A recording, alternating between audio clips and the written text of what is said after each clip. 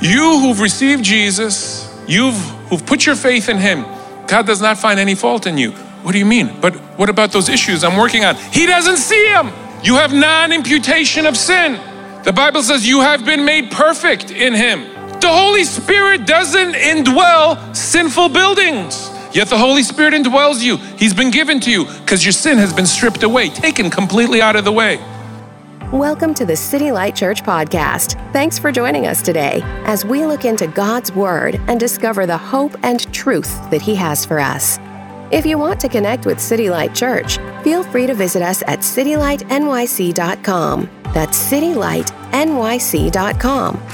Pastor Boyan Jancic and his team believe that the power of the Holy Spirit is already working in our hearts and minds. As you listen to today's teaching, remember that you are deeply loved by God, that you are surrounded by His grace, and that He has a real hope and a future for you. How are you, forgiven ones? Justified ones? Made righteous ones? Blessed with every spiritual blessing in heavenly places in Christ ones? We're celebrating what Jesus has done through His substitutionary death for us on the cross in this series on Galatians. Before we begin, let me just say, I was so appreciative. As many of you know, I experienced flooding in my Williamsburg condo. It's a duplex, but it's a ground floor duplex. So my bedroom and our children's bedroom, it was all in the basement. And we started flooding last year. And when I said flooding, I thought I knew what flooding was. It was 1 or 2 inches. It doesn't sound like a lot, but that's enough to ruin your carpets, ruin the baseboards, ruin whatever was on the floor, and require immediate repair. And that happened several times. The Lord moved us to Long Island, thank God. Because this Friday, my neighbor who has the keys to my condo, we still have it, we're waiting to either rent it or sell it. He went in, I said, just shoot me some video footage of what it looks like. It was 18 inches of water, and at the height, 2 feet of water. All of the ground floor units in my whole building were completely wiped out. And I'm looking at that, and I'm sitting in a very, very dry Long Island home. And I'm looking at what my bedroom and my children's bedroom would have looked like. I was frustrated with 1 to 2 inches, but 18 to 24 inches, now the water's up to the mattress.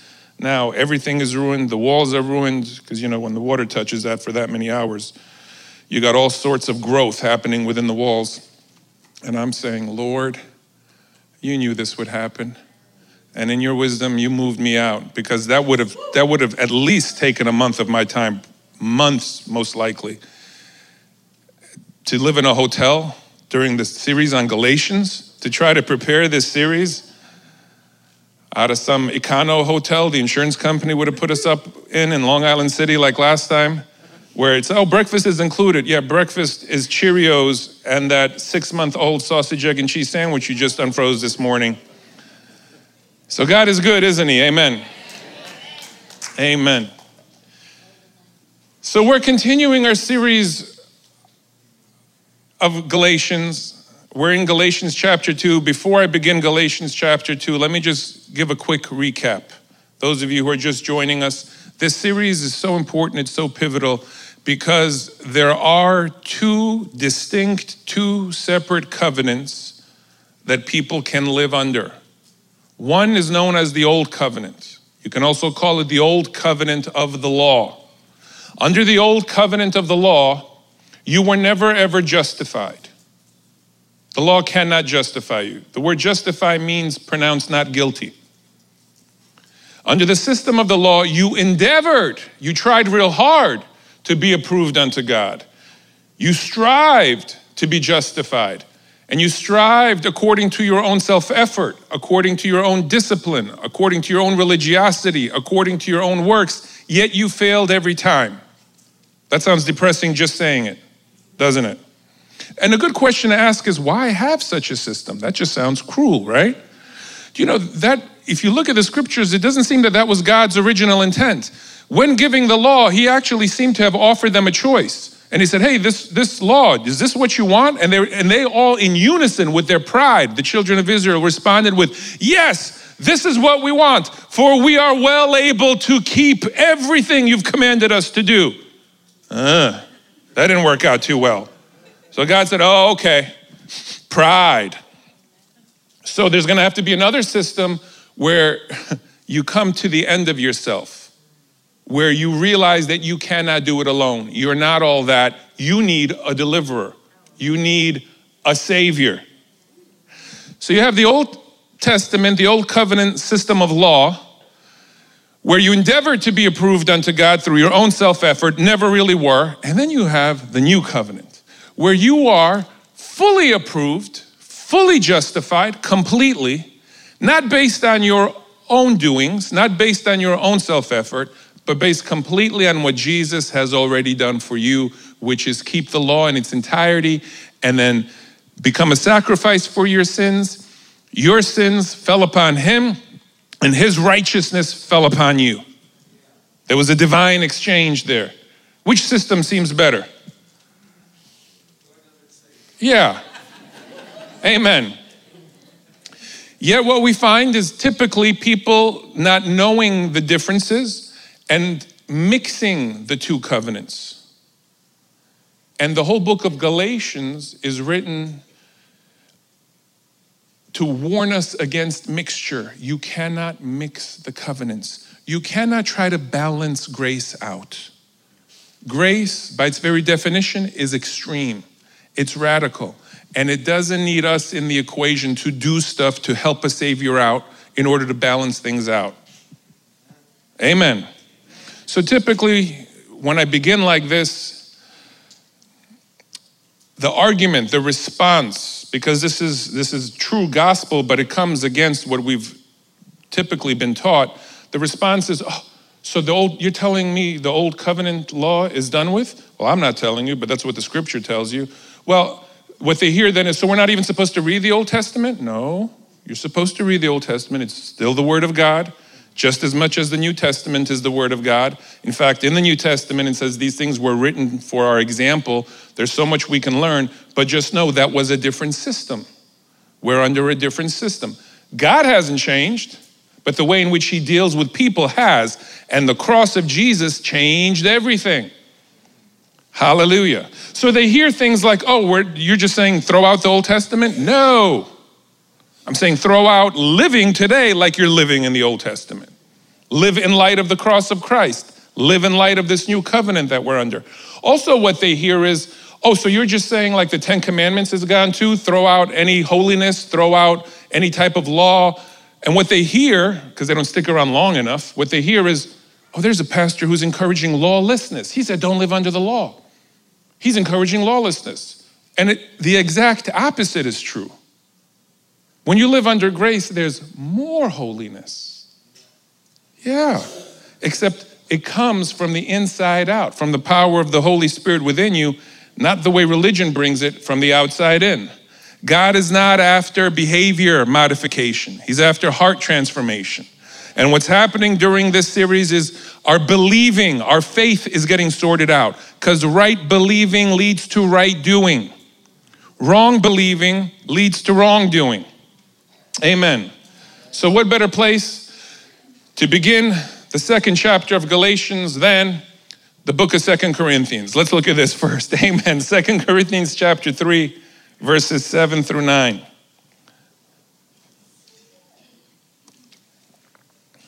Just want to show you a couple of things here. But if the ministry of death, written and engraved on stones, was glorious, so that the children of Israel could not look steadily at the face of Moses. First, notice what the Apostle Paul calls the Old Covenant, the system of law. He calls it the ministry of death. Why was it the ministry of death? Does that sound like a system you want to be under, by the way? The ministry of death, because the law is like a giant magnifying glass. It comes over you and exposes your cracks. It exposes your sin. It places a demand on you, but doesn't impart unto you the power to fulfill that demand. So it just brings death. Under the new covenant, there is a demand, but you're imparted with the Holy Spirit and with a new created spirit, a born again spirit. You're imparted with power to fulfill that demand. But if the ministry of death written and engraved on stones, talking about the giving of the 10 commandments, was glorious, so that the children of Israel could not look steadily at the face of Moses. Remember, his face was shining like a light bulb. They said it was radiating like the noonday sun. When the law was given, because of the glory of his countenance, which glory was passing away, verse 8, how will the ministry of the Spirit, that's what we're under now, the new covenant, the New Testament. These are all synonyms, the ministry of the Spirit. How will the ministry of the Spirit not be more glorious? Can everyone just say that with me? More glorious? Make a choice. What side of the cross do you want to live on? I want to live on the more glorious side, the new covenant side. I don't want to live on the wrong side of the cross, the BC side, the pre-crucifixion, pre-resurrection, pre-day of Pentecost, giving of the Holy Spirit and church being birth side. No. I want to live without balance, radically, extremely on the new covenant side. Verse 9, for if the ministry of condemnation, if anyone asks you, what is the law? What is the system of the law? Say, oh, I know, ministry of death, ministry of condemnation. That's what it is. For if the ministry of condemnation had glory, the ministry of righteousness, what's the ministry of righteousness? Grace, the new covenant of his grace. The ministry of righteousness exceeds much more in glory. So essentially, the Apostle Paul is saying the new covenant is better than the old. Amen?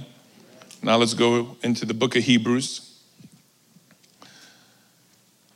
Chapter 8, verse 6.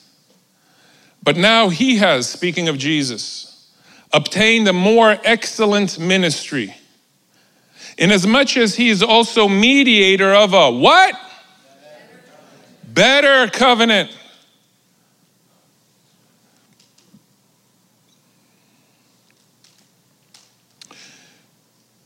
We as people are messed up. And we have an innate propensity to gravitate towards the system of the law. You know where you first see that? In the Garden of Eden. God gave him a choice, the tree of life, which is Jesus himself. And when I talk about grace, I'm not talking about a doctrine. I'm talking about a person. Grace has a lot of definitions. It's the means by which we are saved, God's riches at Christ's expense. But even deeper than that, it is Jesus himself. Because the law was given by Moses. It was a thing that was given. But grace and truth came in the person of Jesus Christ. That's what it says in the Gospel of John.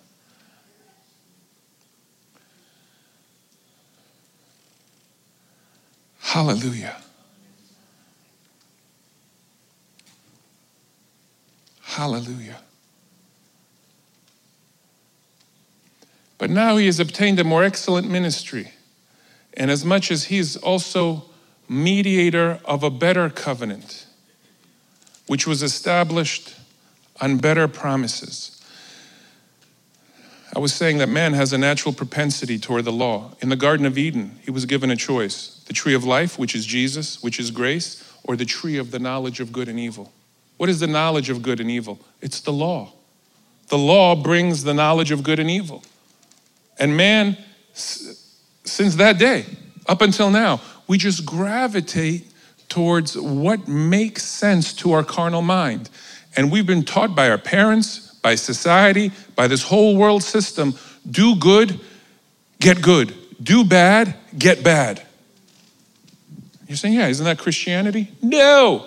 While you were yet a sinner, Christ died for you. Under grace, you do bad, you get good. See, I knew it. You say that kind of stuff, everybody's going to lose their mind. Start swinging from the light bulbs. You'll go to the bathroom, pastor, come back up, and they'll be building a golden calf running around here half naked, just all restraint, getting cast. No, that's not how it works. Because when you really see his beauty, when you see the cross, when you understand what he has done for you and inside of you, you are transformed and you are changed. Paul called the law the ministry of death, the ministry of condemnation. He also said the strength of sin is in the law. The more you preach law, you know what you're going to get? Not holiness, more sin. The more you preach grace, true grace, biblical grace. In Romans, we learned that grace not only establishes you firmly in the new covenant, declares you not guilty, but also it's an empowerment against sin. You see true holiness come out of you, but through actually no self-effort of your own. So you can't get religious pride. You can't become haughty of how you cleaned your life up. No. All you did was yield. All you did was acknowledge that you died with him. And then his life sprang up. But yeah, man is messed up. We always gravitate towards the law. But we need to shun it and not mix it. For if the first covenant had been faultless, the first covenant, the old covenant, had been faultless, that means there was a fault with it, there was a problem. Then no place would have been sought for a second. Yet even in the old, there's prophetic words that a new one is coming. Why? What was the problem with the old? Because finding fault with them. The problem with the old is that God found fault with them. Do you know God doesn't have that problem under the new? You who've received Jesus, who've put your faith in him, God does not find any fault in you. What do you mean? But what about those issues I'm working on? He doesn't see them. You have non-imputation of sin. The Bible says you have been made perfect in him. The Holy Spirit doesn't indwell sinful buildings, sinful vessels. Yet the Holy Spirit indwells you. He's been given to you because your sin has been stripped away, taken completely out of the way. So he doesn't find any fault with you. The problem with the old is he found fault with them still because the law can never justify you. Why? Why did he still find fault with them? What was the problem with the old? The problem with the old was the problem with everything. Us. We were in the equation. Under the old, God the Father had a covenant with the people. Guess who kept breaking their side of the bargain? The people. They kept messing up and messing up and messing up. So God had a solution. Under the new, it's Christ in you, the hope of glory, who's keeping your side of the covenant intact. So you have God the Father, he made a covenant, and on your behalf, Jesus is forever keeping your end of the bargain. He's forever upholding the covenant in your place so that God will not find fault and so that you cannot take any credit. And guess what also you can then do? Rest. Rest. There can be a peace that he's got you. You won't mess this thing up.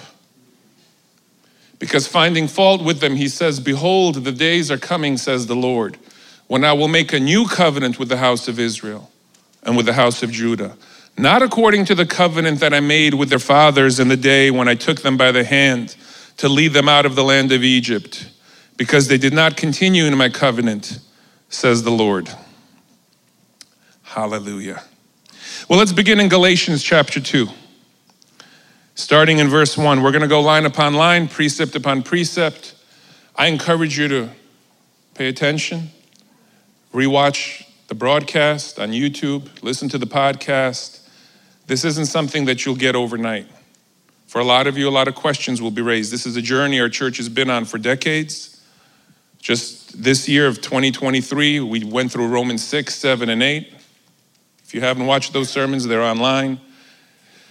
We had summer life groups all based on grace, and now we're doing this whole series. Because a church that's fully living with no mixture in the new covenant is a blessed church. It's a church that knows all the things that have been freely given to them by God. It's a victorious church. You want to see a church that has mixture, you're going to find Christians who have a spiritual insecurity.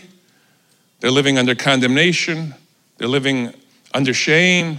They don't have boldness. And they may not admit it, but secretly it just seems like they're trying to appease an unappeasable master. But when you understand grace, you can rest and know that he looks at you through the blood of Jesus and you are well-pleasing to him. And no, this does not produce laziness. It doesn't. I know who gets most excited about this message of grace.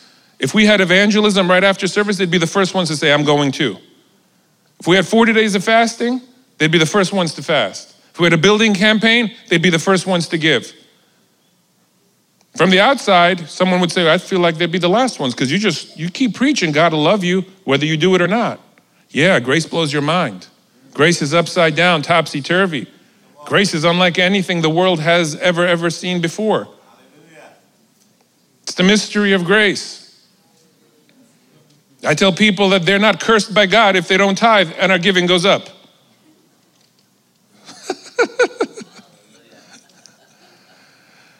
Hallelujah. So here, what's happening with the Galatians? A group called the Judaizers has crept in. And the Judaizers are Christians, in a sense. They believe in Jesus, but they also believe you had to keep the law of Moses. So they crept in and they told, as an initial thing, they told all the men, you have to get circumcised because that's the rite of passage to becoming a Jew. And Paul loses his mind. It's the angriest you ever see him, the most passionate, the most emotional you ever see him, because he realizes if you mix even a little bit, it's like drinking a glass of water that's 99% pure water but 1% arsenic. Would you drink that water? No. He says mixture will nullify. It will frustrate the grace of God. You cannot have any mixture, yet way too many Christians are actually living with mixture. So he's bringing some order here and some much needed correction here. And we left in Galatians chapter 1.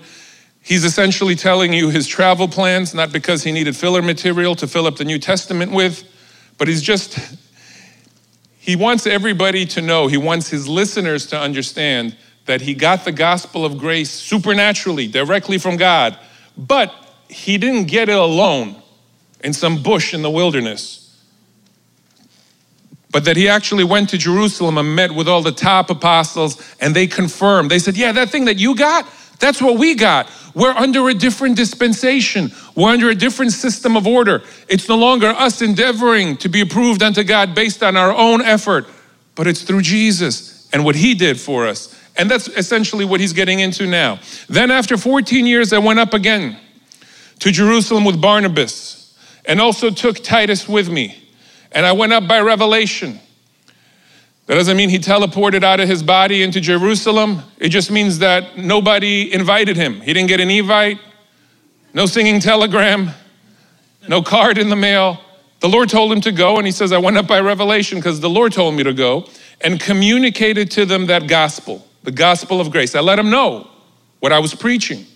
I was preaching Jesus plus nothing equals everything. Mixture comes in and says Jesus plus, well, some stuff you got to do to help a savior out equals everything. No. When it comes to your approval and justification before God, there's nothing you can contribute. This either relieves people or to the religiously proud, it upsets them. It upsets them because they realize, wow, that scorecard they were keeping, that they thought God was keeping, doesn't actually exist. And really exposes your motives. That gospel which I preach among the Gentiles, but privately to those who are of reputation, lest by any means I might run or had run in vain. Here's what Paul is saying. I'll let you know when the next verse. He's saying, I met with the head apostles in Jerusalem. This is like the original 11 plus a few more. The 18. They were in Jerusalem. And I came to check out this gospel of grace. I wanted to make sure I wasn't off. I wanted to make sure we were on the same page. But to those who are of the highest reputation, I did it privately. He's not saying I did it privately because if they rebuked me, I didn't want to get corrected in public. He's saying in case there was some debate, in case there was some arguing, we won't cause a ruckus amongst all the Christians in Jerusalem, but it was done privately. Are you catching that, church? Okay. Verse 3. Yet not even Titus, who was with me, being a Greek, was compelled to be circumcised. And verse 4, and this occurred because of false brethren. He doesn't say confused brethren. He doesn't say well-intentioned, well-meaning brethren. He calls them false brethren. Not even Christians. False brethren secretly brought in, who came in by stealth to spy out our liberty, which we have in Christ Jesus, that they might bring us into bondage. By the way, that very word religion, the root of it is back to bondage. Religion is bondage. Why? Because religion takes your eyes off of Jesus and puts them on you. Religion says you have a part and a role to play in your own salvation. You have to help a Savior out. You have to contribute to the already finished work of the cross, and nothing could be further from the truth. Oh, Lord. Listen, here I am in 2023 talking about Judaizers, and you can almost feel, well, okay, how does this apply to me today? Because we're not in the first century dealing with a group who's going to come in and ask men to be circumcised, but we are dealing with modern day Judaizers all of the time. Anyone who would get you to do stuff to earn God's favor, to be more loved by God, to be more approved unto God, is a Judaizer. Any teaching that puts a burden on you to do things to win God's affection more, to do things that will contribute to your own right standing with God, is a false teacher Judaizer. Because Jesus plus nothing equals everything. And it comes in all different shapes and sizes. Here's a very, very subtle one. A teaching I heard all of my Christian life. When the praises go up, the blessings come down. How many of you heard that? And you may even believe it, but it's not true. It's a very initial Judaizing move, because what that does is it makes you really important. And it sets up God the Father in this strange, bizarre, transactional way. Like God the Father is really, really insecure. He needs to be reminded how awesome he is. And he's got these blessings, though he's insecure but almighty, and he's keeping them from you. But if you tell him you're awesome enough, if you worship him loud enough, if you praise him enough, he'll come around to you. And so as your praises go up, he'll be like, you know, this guy's not so bad. He's kind of changed my mind. All right, and he just kicks down, all right, have some crumbs. Here you go. And we're like, hey! It's this weird, old, covenanty, appeasing a God that can never be appeased type system that's being communicated through that. What's the reality? The reality is that you have already, according to Ephesians 1:3, you have already been blessed with every spiritual blessing in heavenly places in Christ. When you praise is the language of heaven. Praise causes you to come on the same frequency, the same vibration, the same divine stream as heaven. And as you praise him, you're not paying God for blessings with your praises. You're not putting in self-effort to now he loves you more and he's going to throw down something to you that he wouldn't normally do. You're just becoming more aware. When you praise, you're becoming more aware of what you already have. In fact, Paul says the Holy Spirit has been given to you that you may know the things that have already, past tense, been freely given to you by God. Like fasting. People think fasting changes God. No, that's a hunger strike. And nothing you could ever do can cause God. Fasting doesn't change God. That's a law way of looking at it. Fasting changes you.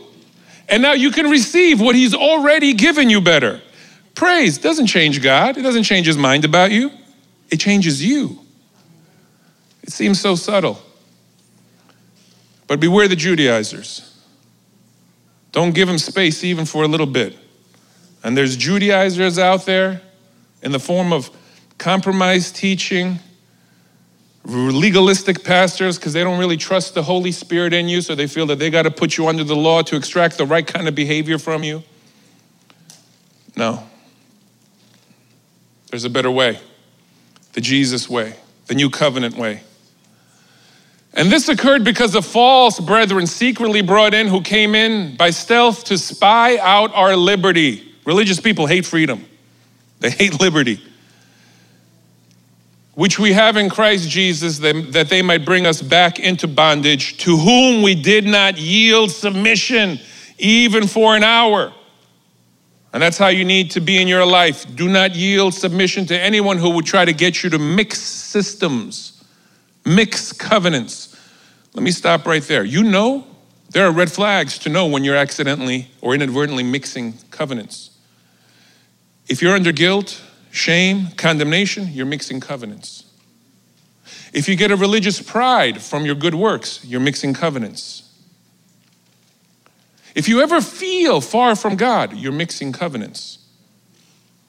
Because you've been brought near. But Pastor, what if I fall away? What, do you think he abandoned you? You think he's a fair weather friend?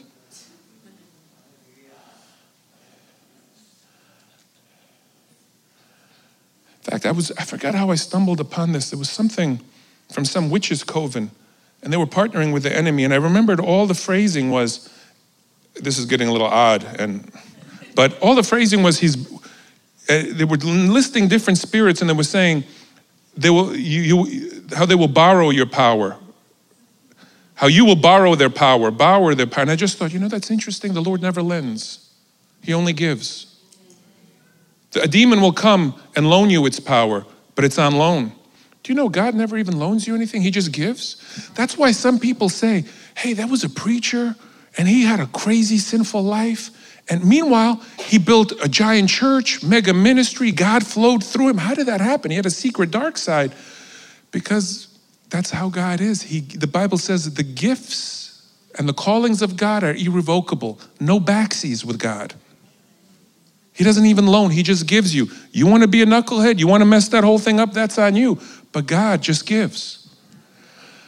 Oh, hallelujah. Man, you can feel the wheels grinding right now.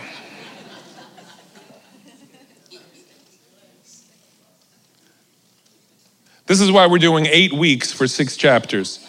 I'm going to try to hit. And if you have any questions, fill out a connection card, email us. We'll review the questions. I want to answer some of your questions. This should rattle you. This should unnerve you. This should even anger you. Should anger you that you weren't told this sooner. Verse 6, please. But those who seem to be something, and Paul's just talking about what went down in Jerusalem. But those who seem to be something, whatever they were, it makes no difference to me. God shows personal favoritism to no man.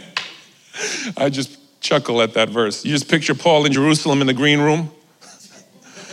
Bunch of celebrity apostles walking around. There's Paul, still has missionary dust on his face, and he's like, these guys don't add anything to me.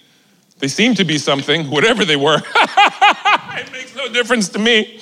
God shows personal favoritism to no man, for those who seem to be something added nothing to me. He's saying they didn't add anything to this gospel of grace that I received by revelation. But on the contrary, when they saw that the gospel for the uncircumcised, that's us, Gentiles, had been committed to me, as the gospel for the circumcised was to Peter, for he who worked effectively in Peter for the apostleship to the circumcised also worked effectively in me toward the Gentiles. And when James, Cephas, and John, who seemed to be pillars, perceived the grace that had been given to me, they gave me and Barnabas the right hand of fellowship, that we should go to the Gentiles and they to the circumcised. What is all this about? Paul, he realizes he has a battle here. The Galatians have been compromised. He even says later, "Oh, foolish Galatians, who has bewitched you? Who has hypnotized you that you did not obey the truth? You actually allowed covenant mixture into your community." He realizes he's going to have to set a posture where they understand who he is and why he's preaching this gospel. So he reminds them, hey, I didn't get this revelation again out in the wilderness, sleeping in some cave. But I got it from the Lord, and then I went to Jerusalem and submitted it to the other chief apostles. And they all agreed with me. They said that what you got, we got. And they laid hands on me and Barnabas and blessed us. We'll go out to the Gentiles. Peter will go out to the Jews. But it's a big confirmation of this message. Are you catching that? Yes. He's essentially name dropping a little bit and saying, hey, I'm not just in a bad mood writing to you out of nowhere, this is confirmed. Verse 10, they desired only that we should remember the poor, the very thing which I also was eager to do. Can you just go back to verse 5, please? Just go back to verse 5, because I wanted you to see that phrase, that the truth of the gospel might continue with you. This is what has Paul so up in arms. This is the entire theme of the gospel, the book of Galatians. What is the truth of the gospel? The truth of the gospel is Jesus plus nothing equals everything. Get that. What a relief will come to you when you get that. What a peace and a rest will come to you when you get that.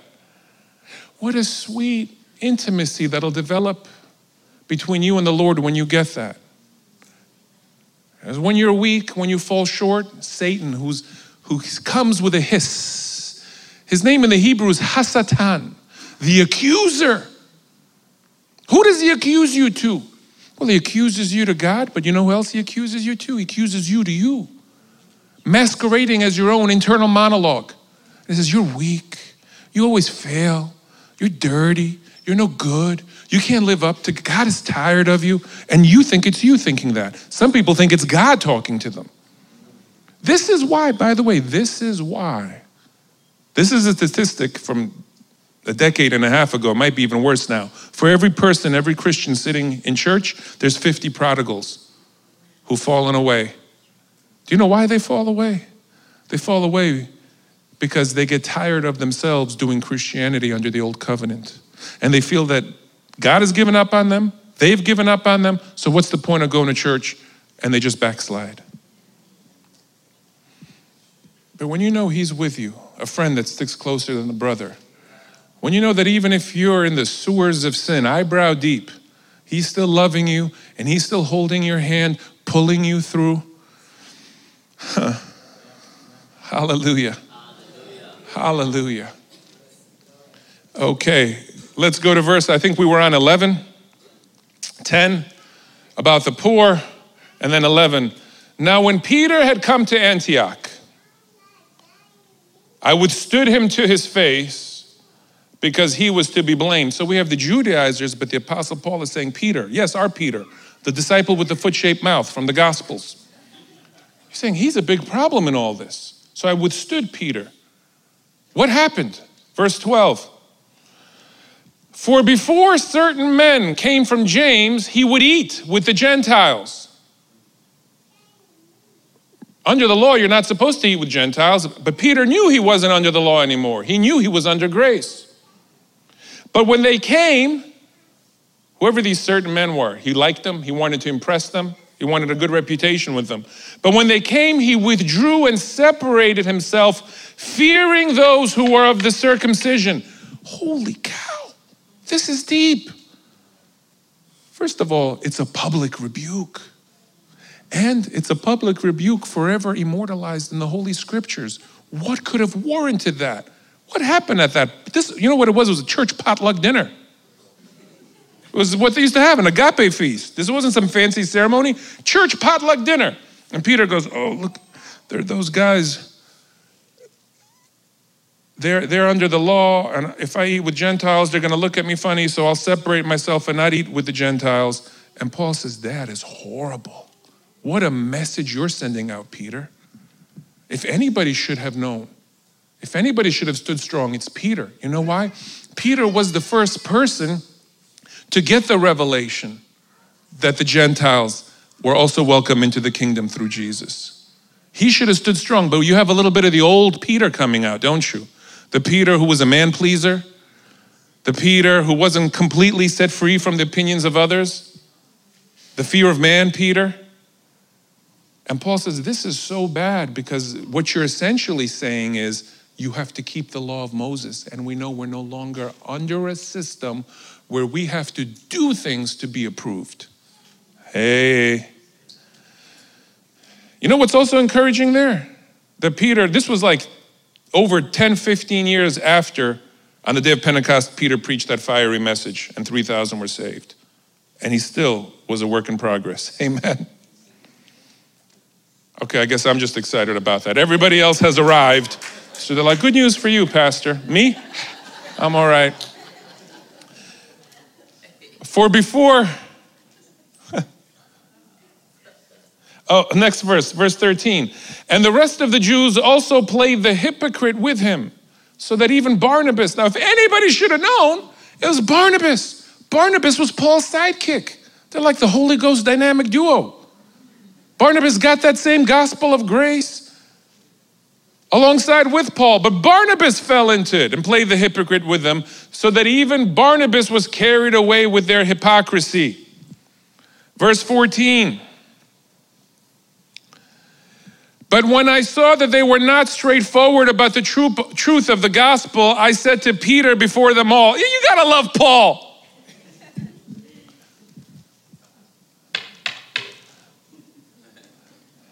Listen, this is the minister of grace, yet look how he acts sometimes. And during the lockdowns and all that, people were just, remember how brainwashed people were? And how angry people were? And how fascistic some people became? And there was a woman, been with me for years, sat in the second row, and I thought it was my imagination. She would start to distract me every time I talked about the lockdowns or COVID or what was happening. And at first I thought it was just my imagination, but she was visibly distracted. She hated it. She sent messages to Pastor Mo, can he just stick with the word? Well, yeah, I'm sticking with the word. So out of my spirit, I didn't get in the flesh. I promise, I get in the flesh. I'll let you know. I get in the flesh. Media team will let you know, get in the flesh all the time. This wasn't me getting in the flesh. But the Bible says, rebuke publicly that the others may fear. Even under grace, there is an element. And I rebuked her publicly. She was just, you want to distract me publicly? You'll get rebuked publicly. Hallelujah. Amen. That we would preserve what the Lord is doing here.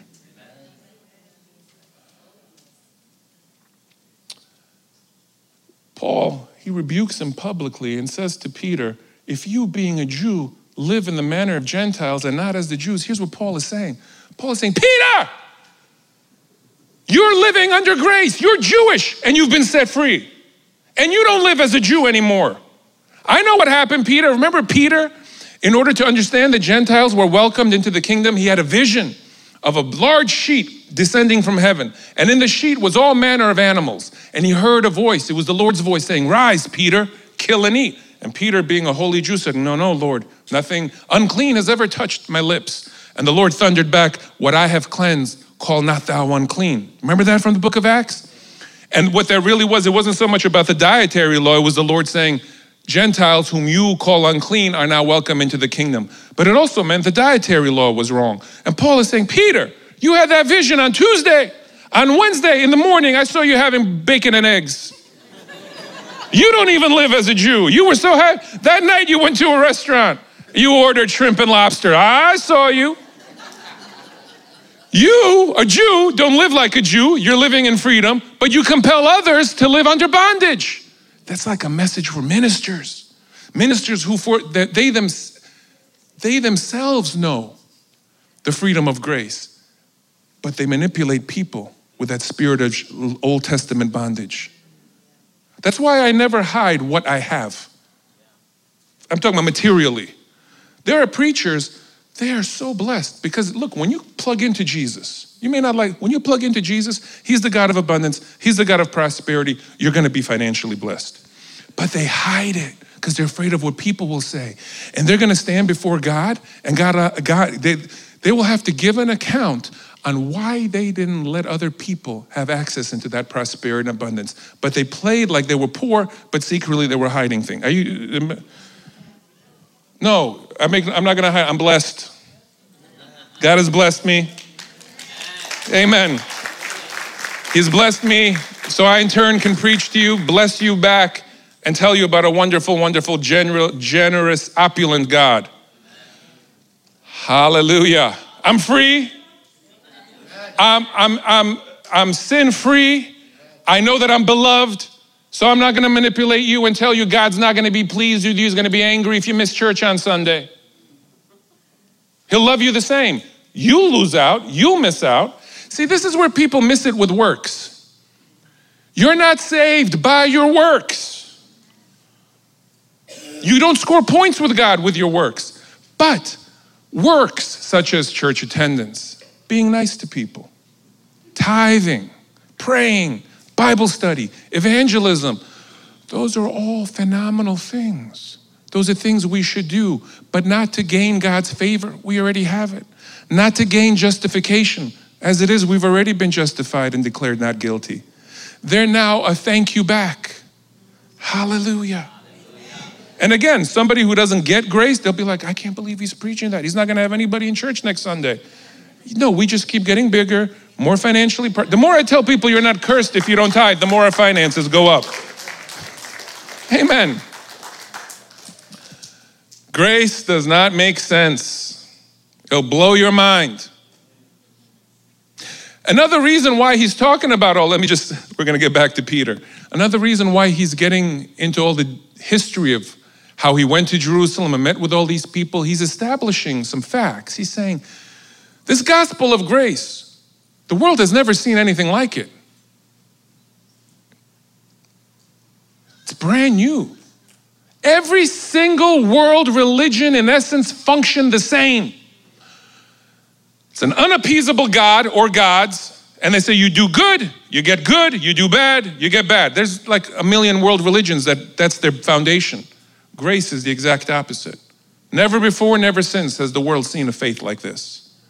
And Paul is saying, I got that, mind-blowing. I went to Jerusalem and a whole nother group of people got the same thing and we never even conversed. We never communicated.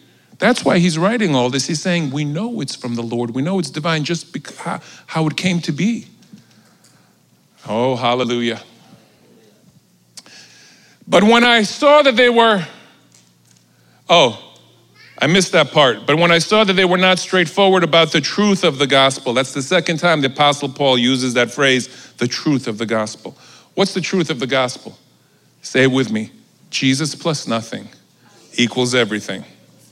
All right, if you being a Jew live in the manner of Gentiles and not as the Jews, why do you compel Gentiles to live as Jews? We who are Jews by nature and not sinners of the Gentiles, knowing that a man is not justified by the works of the law, but by faith in Jesus Christ. So we cannot be justified by the works of the law.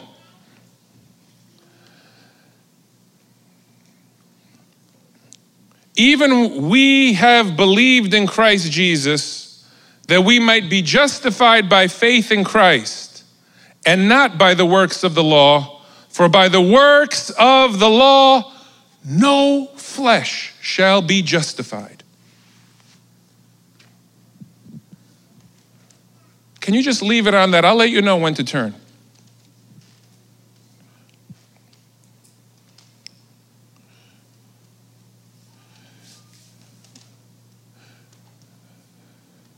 When I used to do street evangelism 8 hours a day, every day for years, I learned a lot about how your typical American thinks. How your typical American thinks has also changed in the last 20 years. But circa late 90s, early 2000s, when I was doing this would be the statistic. About 85% of people who believe in a God, not a total secular humanist, but believe in a God, when you talk to them about heaven and eternal things, what they immediately relay to you is their belief system on how it all works. And it's always something like this. There's a giant scale in heaven. And on one side, all the good deeds of their life fall. And on the other side, all the bad deeds of their life fall. And if their good deeds outweigh their bad deeds, they go to heaven. If their bad deeds outweigh their good deeds, they go to hell. And usually they say, I think I'm going to heaven. I believe so. I hope so. I mean, I'm no Hitler. Ha, ha, ha, ha, ha. It's always the joke. Everybody thinks that God is going to compare them to Hitler. God doesn't compare you to Hitler. God doesn't compare you to Manson or some other serial killer. God compares you to himself. He compares you to his son Jesus. So we're all found lacking. If you put your confidence in your own works, your own good deeds, your own behavior, you are in big trouble. You could right now sell everything you have. Withdraw money on your credit cards, go into debt. Move out of America and pull a Mother Teresa and go to Calcutta. and spend the rest of your days clothing the poor and feeding the hungry. Spend decades like that, and guess what? It will not be one notch on your belt. It won't be one credit to you if you're thinking that's gonna help with your salvation. If you think that's gonna put you in better standing with God, you wasted so many years. You cannot help a Savior out. You cannot add to the already finished work of the cross. He didn't cry out, "It is almost finished." He cried out, "It is finished." Done, done, done. And the old covenant is called the old covenant for a reason, because it's done with. When I first got saved, I thought when it said old covenant, I thought what that meant was older covenant. You know, like we got a newer one that was written like a couple of thousand years after the older one. So that's why we call it the new. No one explained to me, the old isn't an older and the new, a newer version of the old.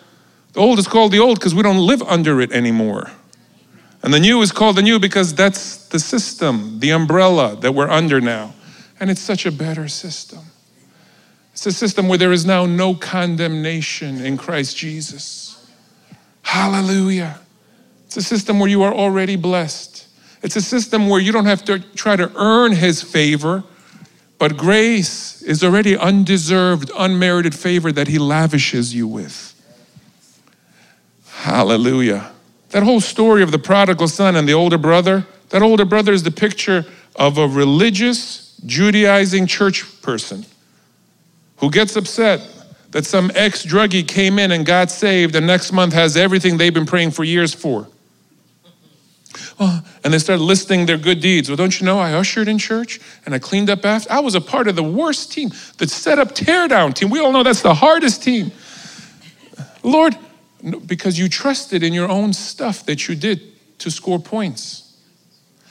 But if you know you're already fully qualified, and now you still do these things, why should I do them if I'm not earning something? No, you're missing it. You do them because you've already been blessed. And when you do those things, not trying to earn, but because you're already blessed, you're in the zone. You're in the good receiving zone. That last sentence, for by the works of the law, no flesh shall be justified. Verse 17. But if we, notice it's in quotes. Paul is quoting a question that probably came up at that potluck, that argument that they had.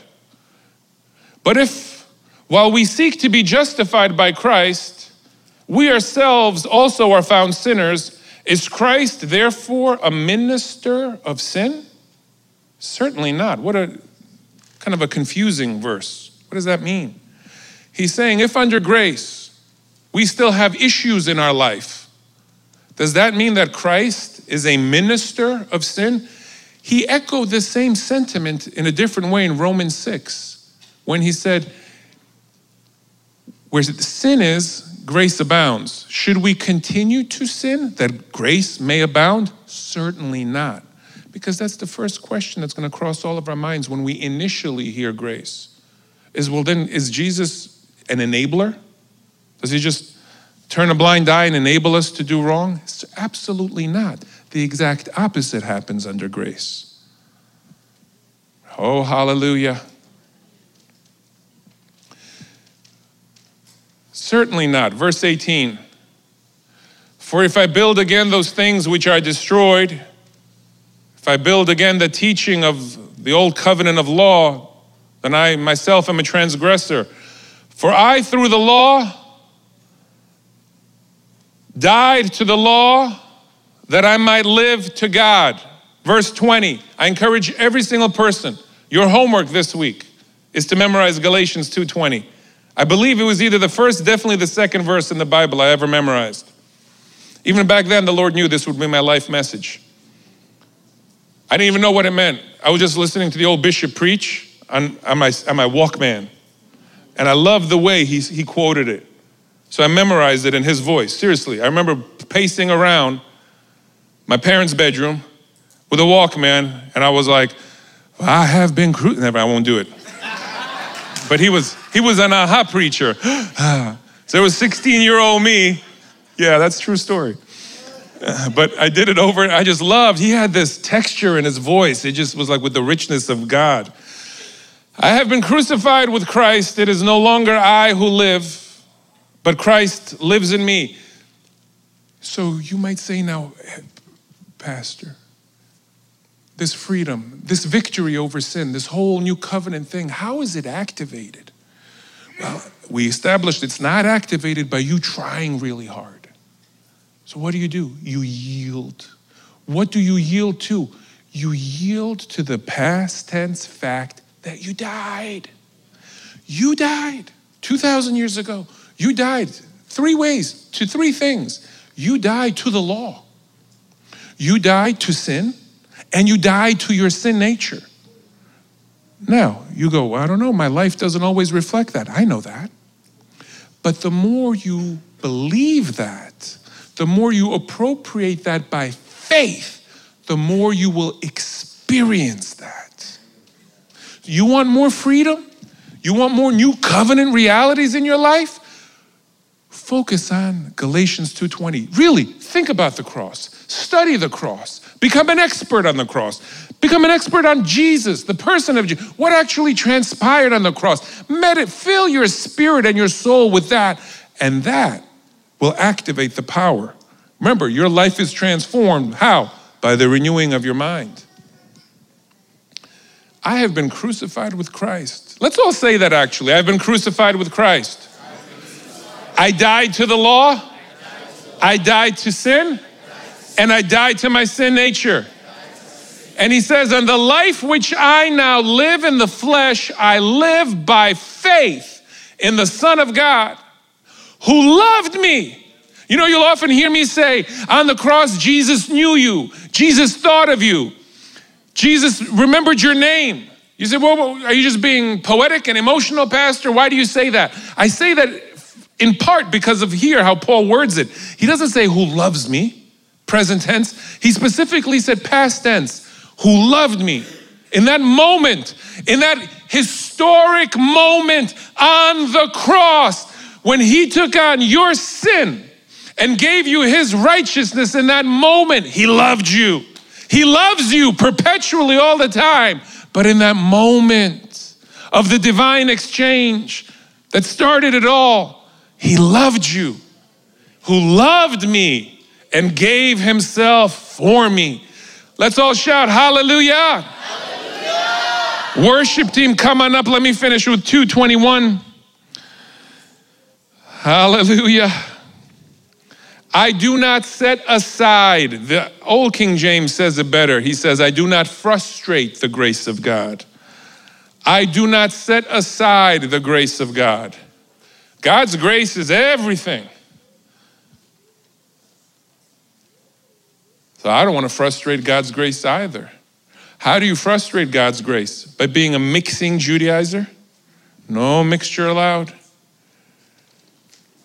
By looking to yourself? Looking at yourself, look to Jesus. By trying, no, yield. Yield. Let the Holy Spirit empower you. I've been doing this a while, so I reckon we have a lot of new people. I know a lot of you, your mind is on tilt right now. When I first 20 years ago started digging and uncovering these truths, it also messed me up. It's a radical thing to believe. But take the Lord's hand and do a deep dive of your own and realize we're on a journey. And Paul said, grace is a mystery. It's at times perplexing. It'll make you question so many of your belief systems, so many of the ways you related to God.